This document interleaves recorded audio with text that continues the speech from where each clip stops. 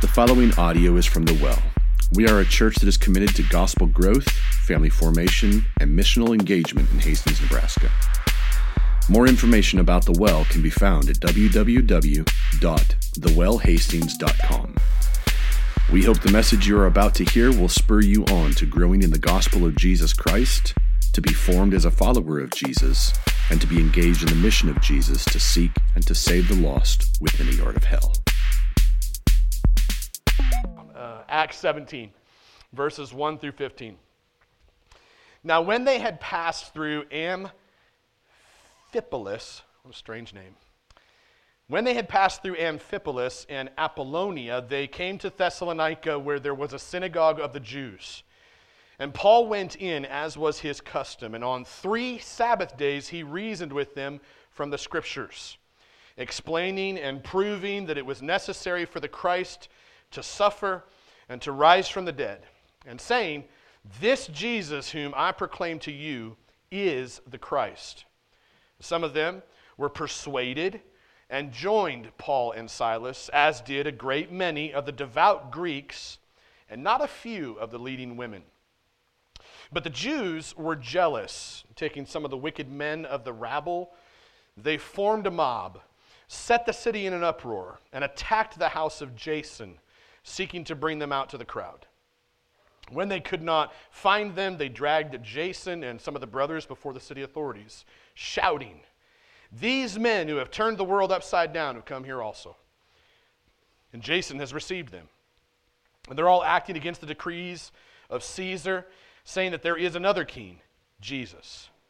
And the people and the city authorities were disturbed when they heard these things. When they had taken money as security from Jason and the rest, they let them go. And the brothers immediately sent Paul and Silas away by night to Berea. And when they arrived, they went into the Jewish synagogue. Now these Jews were more noble than those in Thessalonica. They received the word with all eagerness, examining the Scriptures daily to see if these things were so. Many of them therefore believed, with not a few Greek women of high standing as well as men. But when the Jews from Thessalonica learned that the word of God was proclaimed by Paul at Berea also, they came there too, agitating and stirring up the crowds. Then the brothers immediately sent Paul off on his way to the sea, but Silas and Timothy remained there. Those who conducted Paul brought him as far as Athens. And after receiving a command for Silas and Timothy to come to him as soon as possible, they departed. So this is the word of God for the people of God this morning. Amen? Amen. Let me pray. Father, Lord, we come before you this morning with the smell of food in the air, and no joke, Father, we need you to give us an appetite for your word and a hunger for your word. We know that our desires can run rampant sometimes, just like hunger. And so, God, help us to hunger for the truth of your word, and to hunger to be confronted with your word, and to desire to be obedient to your word. Father, also help me to preach your word faithfully. These are your sheep, this is your church, these are your people, not mine. And so, Father, help me to speak only what you would speak. Trust you to do this. In Jesus' name, everybody said? Amen. Hey, as you study the book of Acts, you'll find that the movement of the story begins in Jerusalem, moves out through Judea, Samaria, and then kind of moves towards the ends of the earth. And that is a direct pattern that was predicted by Jesus in terms of the Great Commission. Early on in the book of Acts, chapter 1, verse 8, where he says, "You'll be my witnesses, Jerusalem, Judea, Samaria, to the ends of the earth." And so the movement of the book of Acts is just like that. But you'll also notice in the movement of the story that there are a number of different characters. Primarily, you're going to read a lot about Peter in the first number of chapters. And then right around chapter 9 or so, it starts to shift, and Paul kind of takes center stage. Now, obviously, these aren't the heroes of the story, because there's only one hero of the story, that's God himself, that's Jesus, right? These human players, characters, in the Bible are meant to point us to Jesus. Sometimes it is done through men like Paul, or you go to the Old Testament, men like David. You see them in all of their good points, and you see them in all of their failures as well. And God uses humans to point others to himself. Now, the Apostle Paul is the one that we've really been focusing on, and the scriptures have been focusing on here in Acts, like I said, since roughly chapter 9 or so. Apostle Paul, in my opinion, is by far one of the most inspiring characters in the New Testament, outside of Jesus himself, of course. Through the Apostle Paul, God did what we typically think is impossible, right? That's been a reoccurring theme as we've studied this. Think about some of the things that he did in and through the Apostle Paul. He took what we've called a national terrorist, turned him into a worldwide evangelist.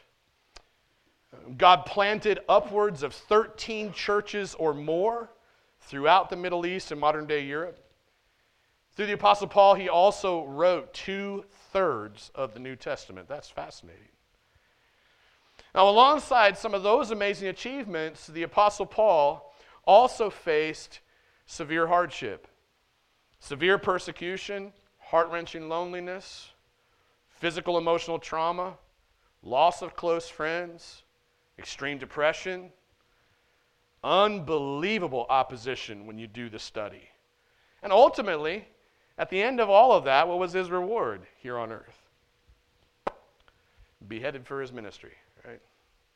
And then, as I saw on a meme, I think on Facebook or something recently, Paul walked into heaven to the cheers of people that he murdered. Whew. Think about that. This great apostle, I once said that it is Christ whom we proclaim, warning everyone and teaching everyone with all wisdom that we may present everyone mature in Christ.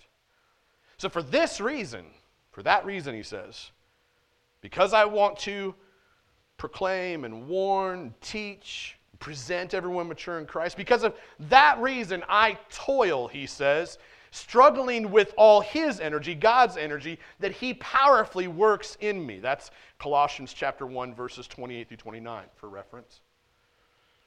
See, Paul was a man who was radically transformed. But he was also a man who was dead set on the calling to be a disciple who picked up his cross daily, not only in death to his own sinful impulses, but also for the sake of preaching the gospel to the lost. That's the Apostle Paul. And on top of all that, you may not know this, or maybe you do, the Apostle Paul also had the audacity at some point in Scripture, and I say audacity, a better word would be humility. It may not sound humility, but if you really think about what he says here in a moment, there is a lot of humility in what he's saying. I'm just going to say he had the audacity to challenge his listeners, 1 Corinthians 11:1, to be imitators of me as I am of Christ. I say humility because if you're going to imitate Christ, then you're going to endure hardship. You're going to run headlong towards hardship, sacrifice on behalf of others. So for Paul to say, be imitators of me as I am of Christ, that's pretty audacious and humiliative at the same time.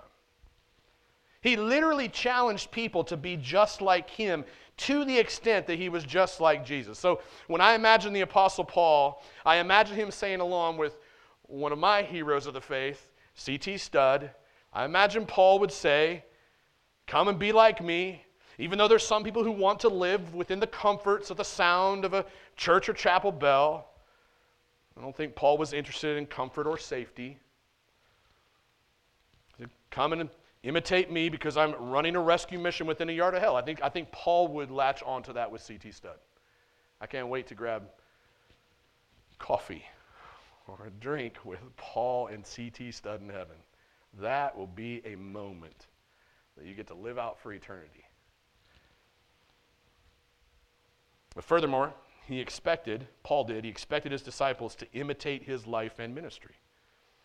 I don't think you hear a lot of pastors today saying this, that you should imitate me as I follow Jesus. Years later, while writing to the Thessalonians, whom we're going to see him ministering to today in the first portion of our text, in a summary that I would lay forward that also is connected to Romans, I would say Paul basically says, hey guys, don't get all caught up sitting around waiting for Jesus in your lawn chairs with your shades on, thinking you ain't got to do nothing, while you complain about how bad the world is. Get to work giving your life away as an act of sacrificial worship on behalf of the ministry of the gospel. That's a summary message of the themes of the books of 1st and 2nd Thessalonians, again, connection to Romans 12 as well. Paul was known to say some pretty hard things. And I'm sure some of you might wonder why I get so forceful sometimes with my words, especially in regards to the Western church, in light of the description of the church that we see here in the book of Acts. And I would submit to you, for me, the reason that I get so passionate sometimes, the reason that I get so forceful at times in what I say, is because of what I see here in men like the Apostle Paul. When I think about a vision for a church family and for believers all across the Western Front, I desperately want to see a church that is full of men and women who hear and obey the call to imitate me as I imitate Christ. Why? So that we might toil together, work together, struggling with all of God's energy to make disciples who proclaim the gospel to everyone. Why? So that we might then present everyone mature in Christ. When I look at the Apostle Paul, I see a man who was literally a man who turned the world upside down through the preaching of the gospel. And in fact, in verse 6, and we're going to look at it in more depth later, in verse 6, that's the major accusation in this portion of the passage. These guys are turning the world upside down. Question. Would you be known as a person who is turning the world upside down because of your pursuit of Jesus? Would the Western church even be thought of in the same category as a community of people who are turning the world upside down because of their passion for the gospel? Now, if we're going to become disciples who, just like Paul, are doing just that, the question you got to ask is, well, what could we imitate from Paul's life and ministry, right? That'd be a low-hanging question. What could we imitate? So take a look at Paul in our text, verses 1 through 3. What do we see him doing? He's preaching the word. That's what he's doing. He's preaching the word. Now, if you go back for context, in our previous study of Acts 16, 11 through 40 last week, what we saw is you saw Paul and his crew planting a church in this little city of Philippi, right? That's where you get the book of Philippians later. Planting a church in Philippi. He's getting beaten. He's getting tossed in jail for their ministry, right? All of them. They're getting chased out of town by some low-life posers. Then amidst the hardship, what does God do? God plants a church. Starts off with a core group of wealthy businesswomen. What I called last week an ex-snake girl who became the saved girl. Cop from the local prison. Probably a few ex-cons at the same time. If you read church planting books, they don't tell you to start with those people. Okay. Moral of the story is this. If you don't shed some literal blood, sweat, and tears because of your following Jesus, because of your ministry, I would say you probably aren't going to see very many miraculous results. We had this conversation for a few moments in our men's group this last week about why we don't see miracles so often in the Western church today. True, legitimate, authentic ones. And I think that's one of the reasons. I think Westerners are not willing to shed literal blood, sweat, and tears to follow Jesus. Think about this. If comfort is what you seek, then mundane is what you're going to get. If safety is what you prefer in your spiritual life, then your relationship with a dangerous God is going to be boring at best. If minimal sacrifice is what your heart desires as it pertains to time, talent, and treasure, if you're all about minimal sacrifice in that, then it's going to be impossible to draw close to the Savior who gave everything on your behalf. If pain-free is what you want, if running from pain, hiding from pain, shielding yourself from pain, if that's what you want, then you won't be free. Bondage is what you're going to get, because you'll be in bondage to shielding yourself, protecting yourself, and running from a painful life. If half in is what you like, then a divided heart is what you're going to have, because you'll be half in and half out. Your heart will never be fully committed. If human reasoning rules the way that you make decisions, invest time, invest talent, invest treasure, if human reasoning is your go-to, then say goodbye to God's protection, His protective presence in your life. So the Apostle Paul, you do a case study on this man. He was a man who did shed literal blood, sweat, and tears. And what did he witness? He witnessed literal miracles happening on the daily. There was nothing mundane about the Apostle Paul because comfort was not his God. His relationship with God was vibrant and alive because he didn't settle for the tempting lure of personal safety away from pain. What Paul did was he continuously drew close to the crucified, risen, and returning Jesus. And the result of that is that he gave his entire life for the cause of the gospel. Think about this. A good chunk of the books that he wrote, letters he wrote in chains, in prison for his faith. And even when he was in chains, he knew that he was truly free, because he knew that a pain-filled life prepared him to live and die like Christ.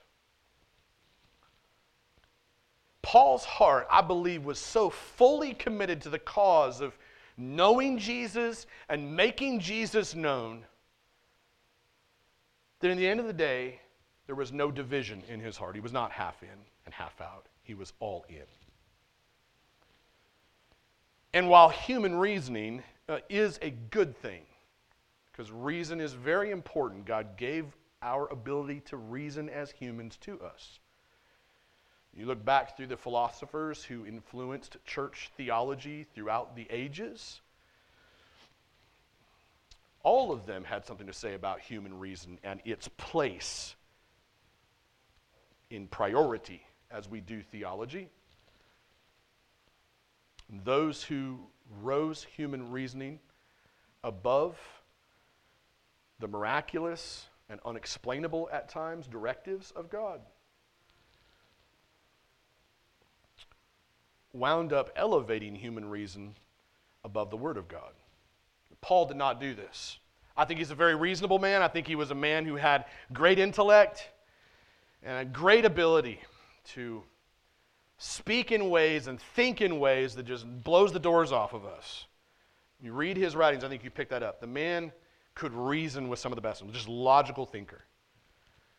But Paul did not allow that good thing of human reason, the gift of God that God gives us, didn't allow that gift to become an idol whereby it would trump God's word or God himself.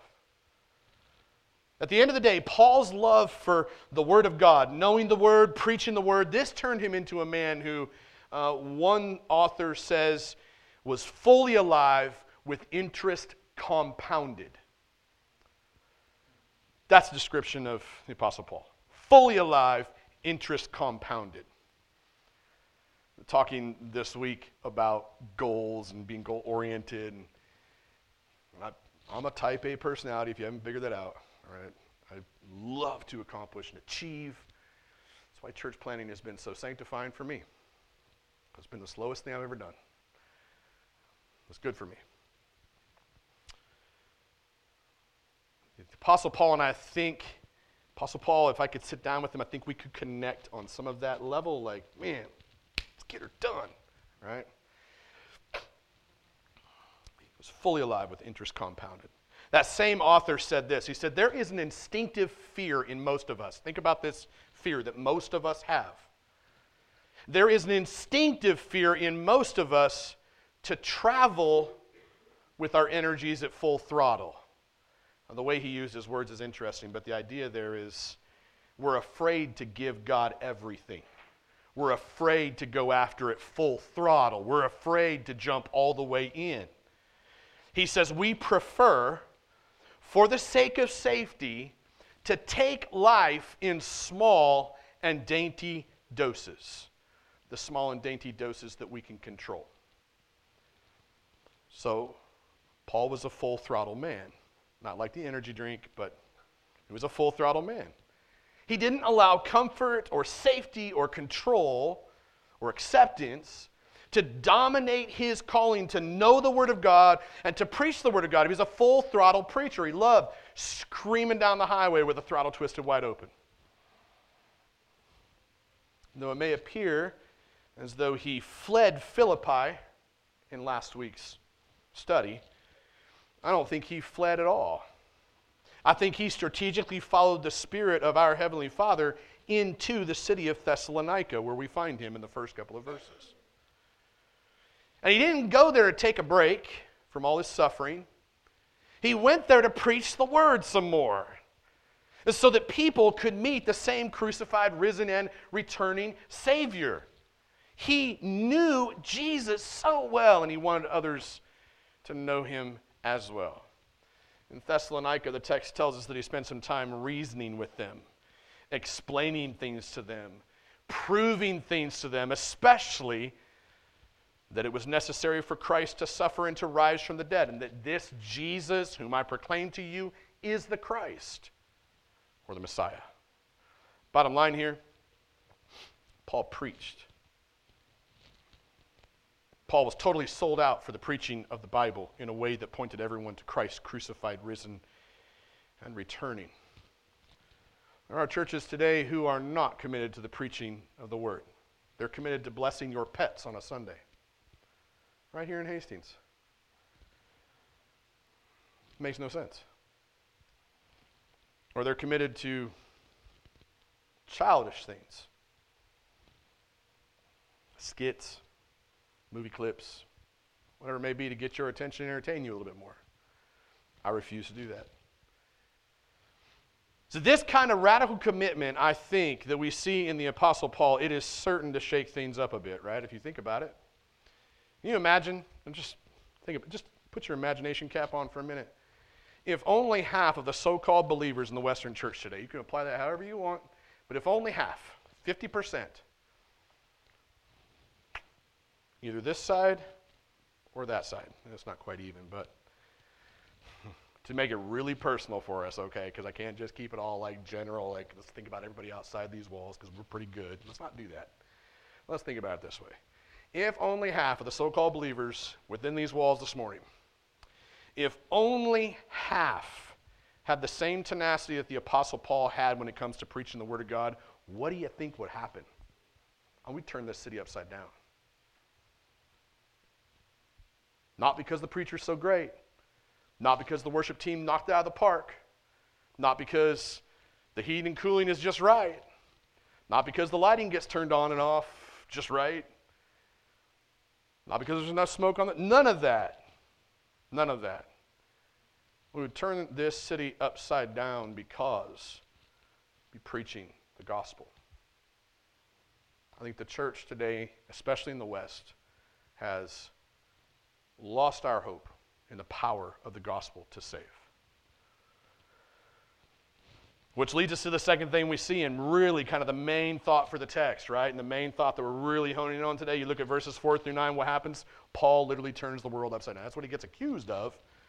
And I'm thinking, you know what? I think the accusation was right. Maybe not in the way his accusers meant it, but I think he is turning the world upside down, literally. Paul's tenacious commitment to preaching the Word of God, no matter the cost, this produced, I think, some amazing results, some miraculous results. but also produced some painful results. Again, without risk, there is no reward. Agreed? Without pain, there is no what? Gain. 2 of you got it. The rest of you are going to hell. All right, just making sure you're not going to hell. Chill out. Jeez Louise. Just making sure you're awake. I only heard 2 people. Let me try again. Without pain, there is no what? That's better. There was 3. No. Hey, guys, here's the thing. The church is not the social club, right? That's the other problem, isn't it? The church is not a social club, but we have turned it into a social club. It's actually designed to be a military unit designed for battle. There's a big difference. Victory does not come without some loss. Agreed? And it always comes at great cost. Agreed? See, if the Western church, I think, could catch a little bit of that vision, I think the Western church would be accused of turning the world upside down. As the Apostle Paul preached the word of God in Thessalonica, Luke tells us that many people become believers, verse 4. But then he also explains that as the victory of people becoming new believers is actually taking place, some religious folks get jealous. They gather up a horde of low-life street thugs. They attempt to set the city in an uproar, according to verse 5. Since Paul and his crew either had already moved on, or since they're somewhere else, they're not in the house that this mob goes to. These low-life thugs, what do? They drag out some of the other believers, the new believers, and they drag them down to the public courthouse, and they're yelling, they're screaming, and they're accusing them. And they say, these men who have turned the world upside down have come here also. And they add this other one to it. They're all acting against the decrees of Caesar, saying that there is another king, Jesus. Which is crazy because just through the sinful acts of this mob, the mob actually proclaims the truth that there is another king, and his name is Jesus. So I love that. I can see Luke writing this with a little glimmer in his eye like, man, those fools don't even know what they just did. In response to this, the authorities, verses 8 through 9, they basically exact some really heavy financial fines on the believers, and their hopes is that it's kind of a twist in the side to stop talking. If we find you, keep a hold of this money, keep your mouth shut, we might give it back. A little bit of bribery. Hoping to curb the ministry that's taking place. Now, again, the accusations against these new believers were definitely exaggerated in many ways. I don't think these new believers were advocating for some kind of civil disobedience against Caesar, okay? I mean, look, the entire church was like up in arms a few years ago, like, let's do civil disobedience because of masks. Seriously? That's the gospel we thought we were going to stand on. How weak. Don't you think? Like, I don't give a rip. I'm pretty sure the masks might not have worked either. We'll just land in the gray space. I'll stay there. Okay, I'll get off that. So I don't think they were advocating for any kind of civil disobedience, but they were turning the world upside down through their preaching of the gospel. Now here's the reality. The gospel will always appear to be upside down, backwards, to a culture that is truly upside down because of the fall, because of sin, because of brokenness. So the gospel is meant to take what was broken in the fall at the garden, and it was meant to restore things into this right side up place. It's meant to take broken people and make us right and whole again, which to the rest of the broken world is always going to look upside down. It's going to lead to that impression. So here's the thing. I think if we're lucky today, if the church is even viewed as a mere nuisance in our culture. I think we are typically viewed as hypocritical, fundamental, fanatical, political, and just another social club that exists to do what? In most cases, to amass great wealth for private jets, large homes, and lavish lifestyles. Now, all I'm going to say is I'm not trying to be too hard on us for the sake of being hard. I'm just letting you know, in my life, I personally spend an awful lot of time around people who are not believers. I love both worlds. I love being with God's people on Sunday mornings, But I love the Saturday nights where we're out in some just dirtiest and grimiest of places of lost people. And I get to hear. Because in the process of building relationships and earning trust and asking questions, that's what I hear. That's the way we're viewed, at least here in Nebraska.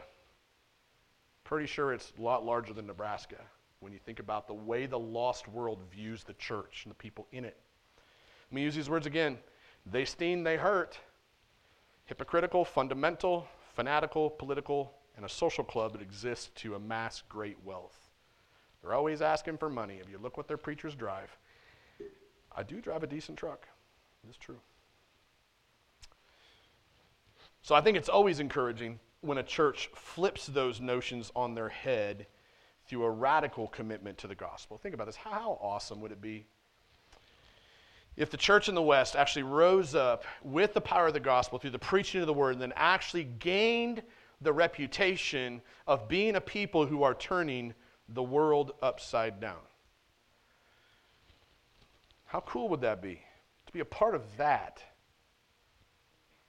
See, with that kind of reputation, there would definitely be people who would listen and receive the message of the gospel with eagerness, which is exactly what we see taking place next, right? Verses 10 through 12, the Bereans receive the word with eagerness. Right? So things are heating up in Thessalonica. That's what's going on, right? Back to the story. Things are heating up there, and Luke tells us that as those things are heating up in Thessalonica, the brothers, verse 10, immediately sent Paul and Silas away by night to Berea. And upon their arrival, they went right into the synagogue, which is the local gathering of Jewish believers.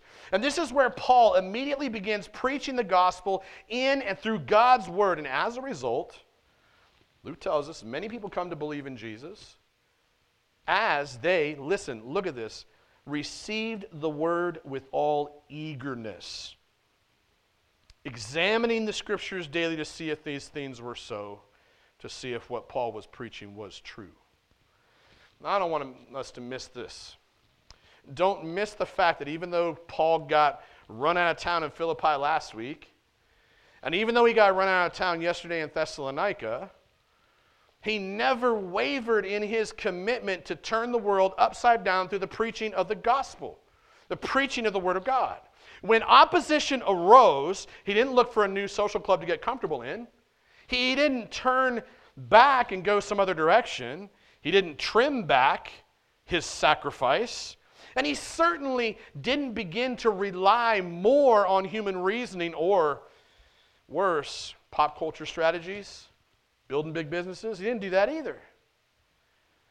He remained fully committed to knowing Jesus through the study of the Bible and then making Jesus known through the preaching of the Bible. And the beautiful part here, the beautiful part of what Luke tells us, is that his Berean listeners received the word with eagerness. And they tested Paul's preaching by checking the word of God for themselves.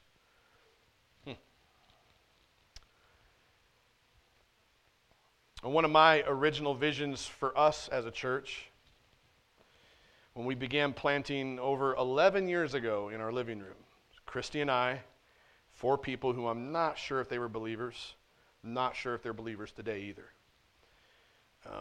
There were 6 of us. We called it the Core 6 for a long time. I know that one's sitting in prison, right? Yeah, I won't even go through it, but not sure. I just know that when we first started 11 years ago in our living room with that core group of us, 6, our vision was that we wanted to be a church that was kind of like the woman at the well and her friends from town. That's why we called it the Well. We wanted to be a church that would be a church where people who were far from God would come and hear from Jesus for themselves. I used to use this phrase, still use it every once in a while, like the last thing you need to hear is from Joe. What you need to hear from is Jesus. Now, you do need to hear from Joe or whatever other preachers we put in the pulpit because preaching is important. But the hope is that you start hearing from Jesus through the pulpit and then through each other. That was the vision. Is that people who were far from God would come and hear from Jesus for themselves and then turn around from that and I'd just be like, oh, look, I had a great experience. I love this church. Wow. right? And it's like my own personal little holy huddle, and we're all good, and I get to see them every week.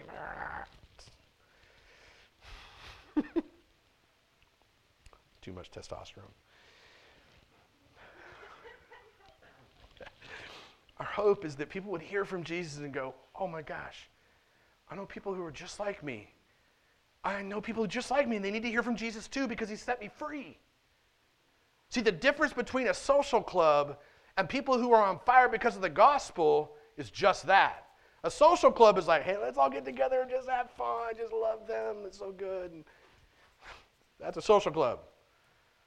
People who are on fire for the gospel are like, yo, I heard from Jesus. He radically shaped my life, transformed my life. He's transforming my life even today. And I got to tell other people about him. That's what we hoped. Now, the only prerequisite to seeing that kind of vision come to life, what do you think it is? Just think about it. What do you think the prerequisite is for seeing that kind of a vision actually, like, just come alive in front of you? If you're looking at the text with me, we have some clues.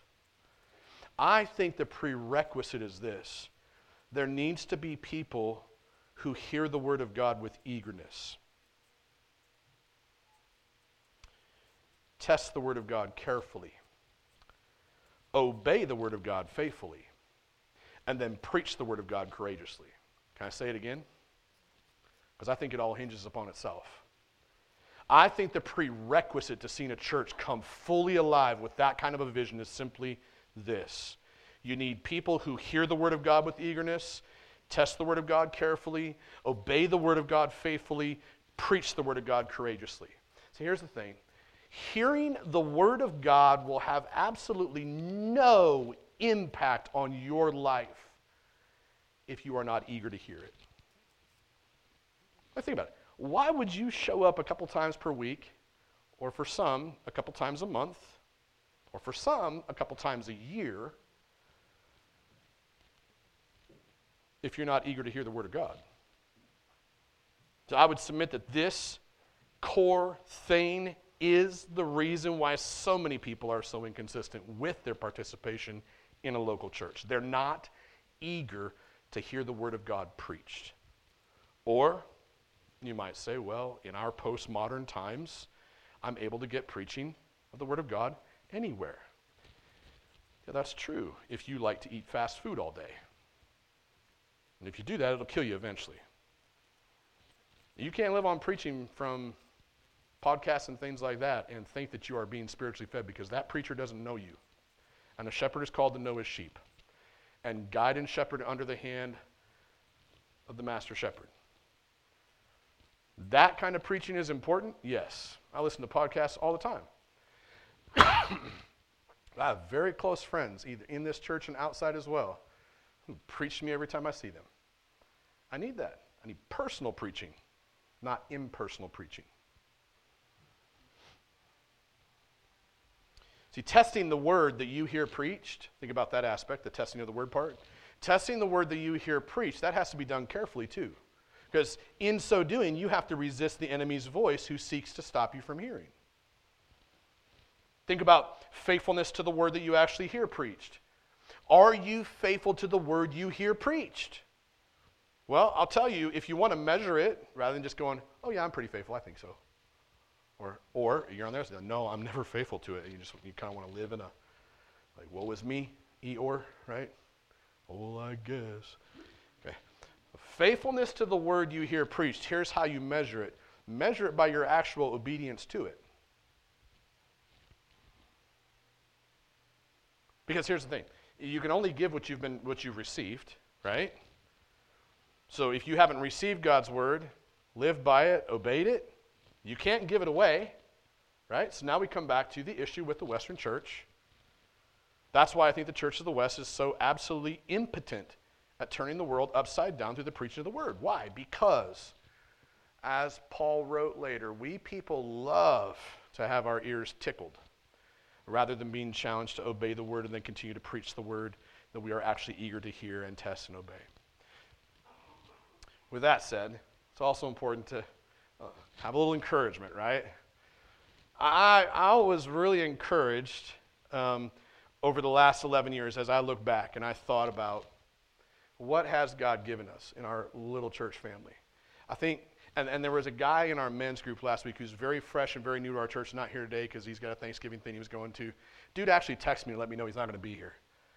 I don't know if you all would understand how encouraging that is, but let's think about it this way. If you invite somebody over to your house and you're expecting them to show up, as you have prepared, you've labored hours to prepare a major meal for them, right? And then they just don't show.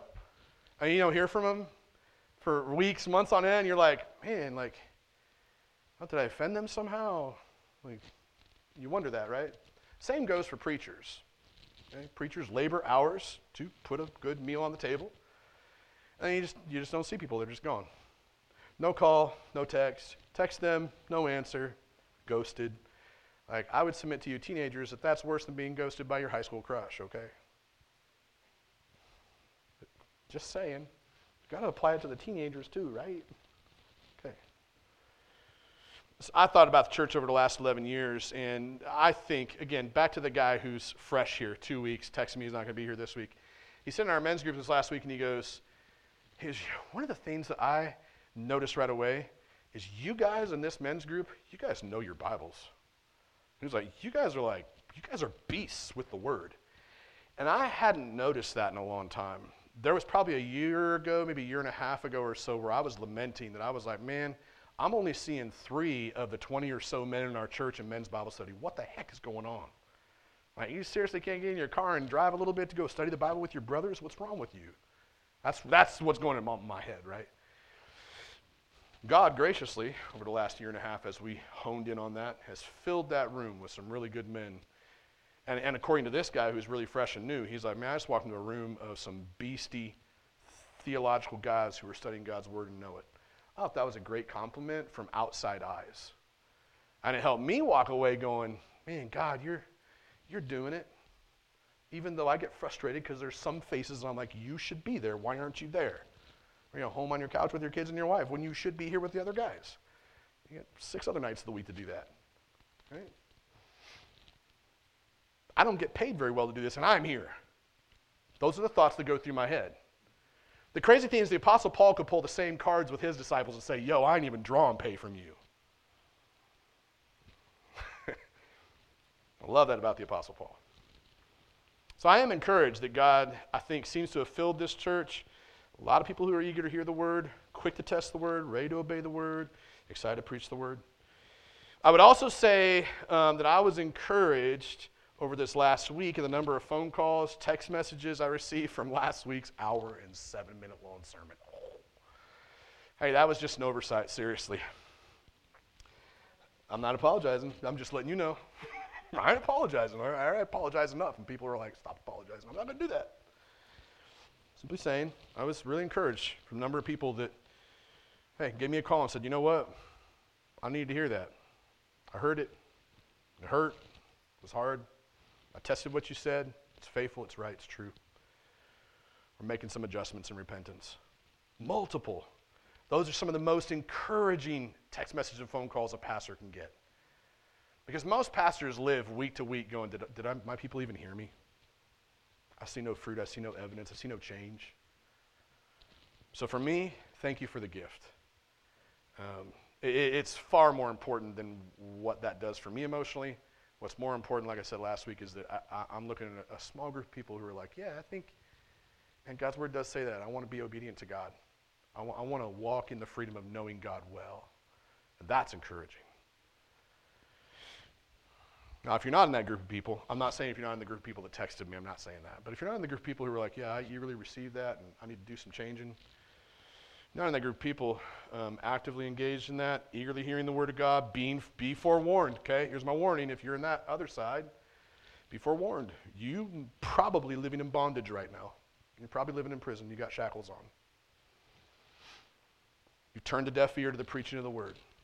You are in bondage to your love of comfort or safety or acceptance or control or a whole host of other idols that would creep in so easily. And obviously the only reason I would say that is not because I hate somebody living in that place. Right? That wouldn't make any sense. I would say that because I don't want anybody to live in that place. Are you eager to hear the word? Are you carefully testing the word that you hear preached? Are you faithfully striving to live obediently to the word you hear? And are you courageously preaching the word you received? We're going to come back to that again. I'm just going to drop those questions out there for you. Because if so, here's the thing. You never know where your journey is going to lead next, right? You never know where it's going to take you. And that's the last thing we see in the text. Paul winds up in this little town called Athens. It's not so little. We're going to go there next week. It is one of the most famous dialogues in all of Scripture, especially with the Apostle Paul. So next week, can't wait for this text personally.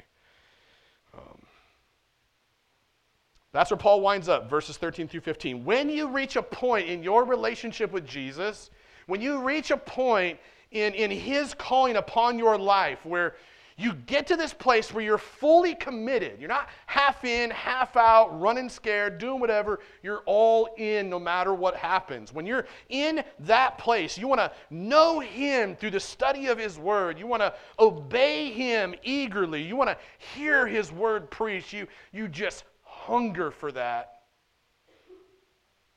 You reach that place when you want to make him known to everybody you come across.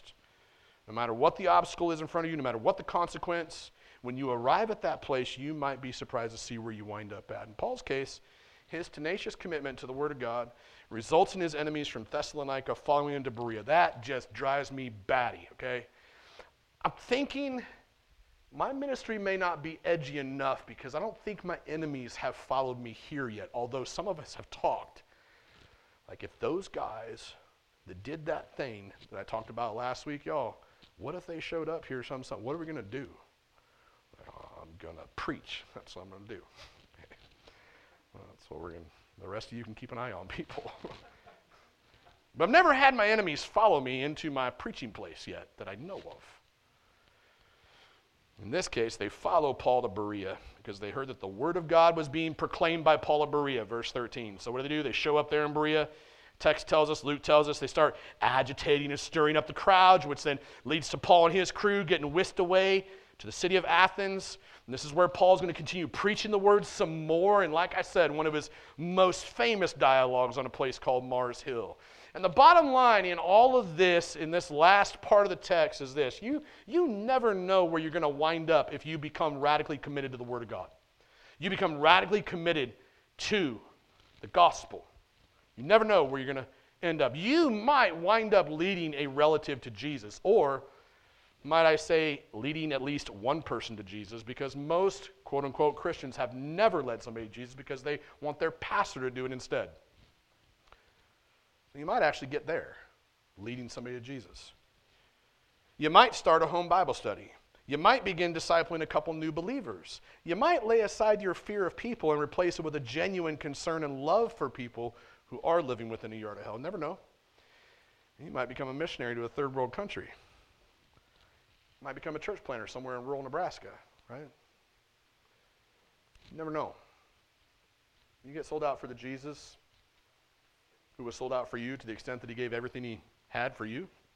When you wrestle with that, and it actually seeps down here, you never know where you end up. Conclusion. By my count, the church in Philippi gets planted, right? Over the last couple of weeks. Church in Thessalonica gets planted. Church in Berea gets planted. Now the church in Athens is right on the cusp of being planted. Why? Because Paul had a commitment. And his commitment was to know Jesus through the eager study of his word. I believe Paul was sold out for obeying Jesus as the word was preached. I think Paul was definitely all in on proclaiming and preaching the word of Jesus. So simply stated, turning the world upside down, I think, is rooted in a relentless commitment to the word of God. And that commitment literally took Paul to the edges of hell and back in his mission to know God, to make him known among lost. Once again, it's the same man who said, imitate me as I imitate Christ. And so my closing question for us is this. I'm going to come back to this question a minute ago that was asking, are you actually committed to turning the world upside down for Jesus? Are you? Like, is that what people would say about you? Is that what your friend crowd says? Do they know, like, that dude's so on fire for Jesus that there ain't nothing stopping him? Now, the answer to that question goes back to the other question I asked about being eager to hear God's word, faithfully obeying it, testing it, and then preaching it. So the answer to the first question, are you committed to turning the world upside down for Jesus, and what other people say that about you, requires that you spend some time with your Heavenly Father in the shadow of a bloody cross, where Jesus poured out his blood for you, his body was broken for you. It requires time spent in the doorway of an empty tomb, where he left the tomb empty and he said, this victory is yours if you want it. It requires you spending some time thinking about the hope of heaven, this promise that Jesus is coming back for you. When you think about the gospel in that nutshell of a form, and you go, am I eager to hear God's word? Am I committed to testing the word? Do I really want to obey the word when it gets preached? And am I bold enough to preach the word? When you start thinking about those questions, and you start responding to the Spirit of God as he gets after you, you start walking in repentance, which means turning away from, then what happens, the Spirit of God, you draw closer to your Father. And that Father in heaven says, hey, you know what, you did jack it up. You've been jacking it up since the day you said yes to me. You thought it was all about you, and it really wasn't. It's actually all about me. Come here, let me help you fix it.